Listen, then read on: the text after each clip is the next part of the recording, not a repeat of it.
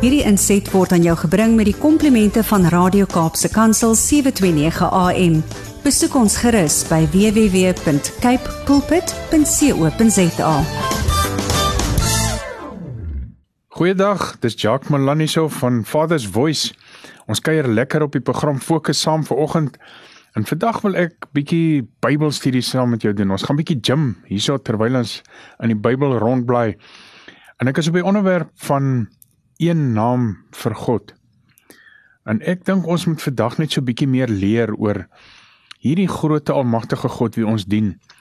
En kom ons klim so bietjie in die woord in ons kry feite en ons leer so bietjie oor ons eie journey, hierdie geestelike pad wat ons stap. Maar ook sommer lekker praktiese goed wat ons kan verstaan en wat ons kan doen. En dan spesifiek nou vir hierdie week. Nou daar is hoofsaaklik 2 punte wat ek wil aanraak.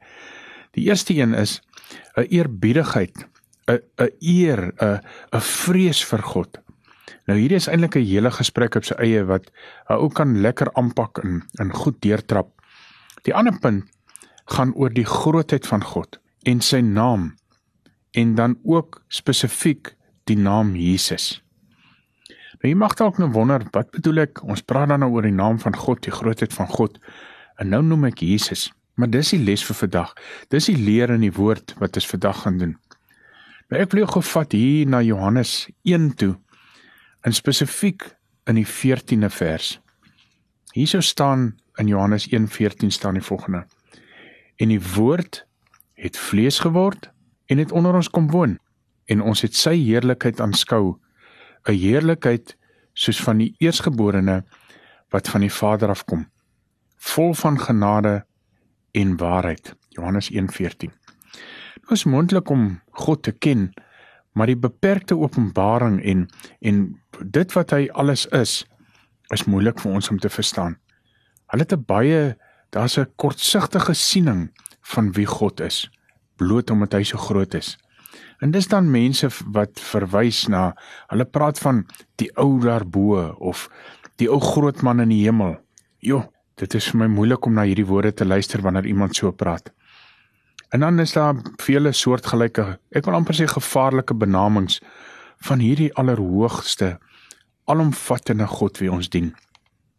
En dis dan ook waar my eerste punt van, as ek praat van 'n uitnemende respek wat ons moet hê, 'n agting, 'n vrees waar dit inkom.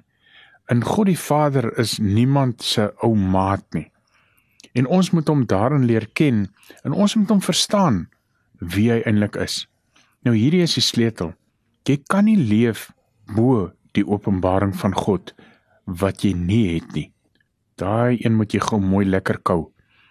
Jy kan nie meer weet, doen, of verstaan, as die openbaring van God wat jy nie het nie.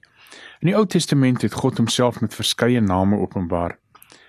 Hy het vir Moses gesê, ek is die Here, en ek het aan Abraham, aan Isak en aan Jakob verskyn as God, die Almagtige.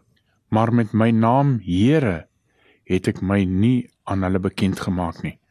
Daai woorde staan so in Eksodus 6. So ek leer egter toe, hier's 'n nuwe waarheid wat ons rondom God en sy name wat vir ons geleer word. En dit is in die Nuwe Testament. En hy openbaar homself egter met die naam Jesus.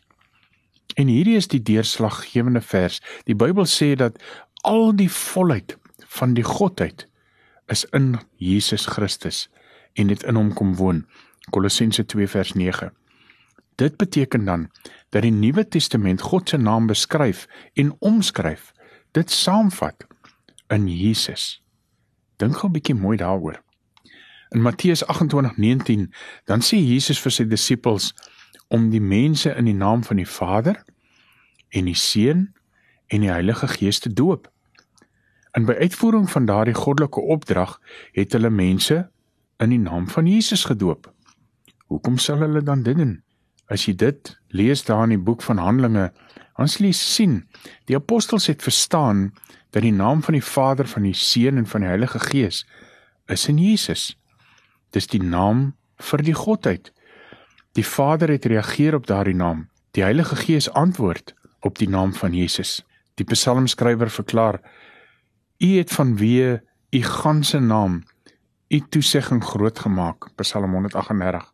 Ons lees in die vers wat ons begin het, dat die woord vlees geword het, en onder ons kom woon het. Dit is Jesus. In Filippense 2:9 staan daar, daarom het God hom ook uitermate verhoog, en hom 'n naam gegee, wat bo elke naam is. Filippense 2:9. As die naam van Jesus hoër is as elke ander naam, is dit duidelik dat dit God se eie naam is. Hy kon nie 'n naam hê wat minderwaardig is aan enige ander naam, of aan die naam van Jesus nie. En dit is die naam wat aan ons gegee is, om waarvolgens ons moet leef. Al die mag, al die heerskappy staan daar, al die heerlikheid, al die majesteit, is in daardie naam gevestig. Ek sluit so af. Hoekom is hierdie inligting vir ons belangrik vanoggend? Ons het 'n opdrag, en daai opdrag is, gaan genees die siekes, gaan dryf duiwels uit, gaan wek die dooies op, en doen wonders in daardie naam. En dit het alle hemelse gesag daarachter.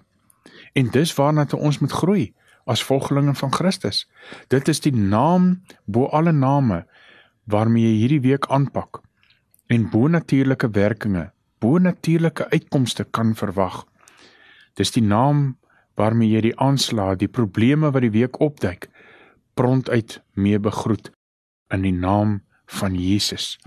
Is die naam agter wie jy skuil, wanneer die golwe hoog is, en veral hierdie week, wanneer jy sien dinge skeefloop. Is die naam wat aan jou gegee is, om met die hoogste eerbied te hanteer, om dit te spreek, en om uit te leef met die hoogste eerbied. Hy, daardie naam, is vir ons. Wie kan dit teen ons wees?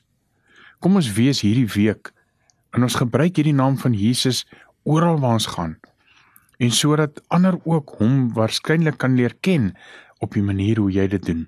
Mag almal vandag weer eens besef, hoe kragtig is hierdie naam van Jesus wat vir ons gegee is, en wie nou in ons woon. Hierdie inset was aan jou gebring met die komplimente van Radio Kaapse Kansel 729 AM. Besoek ons gerus by www.cape pulpit.co.za.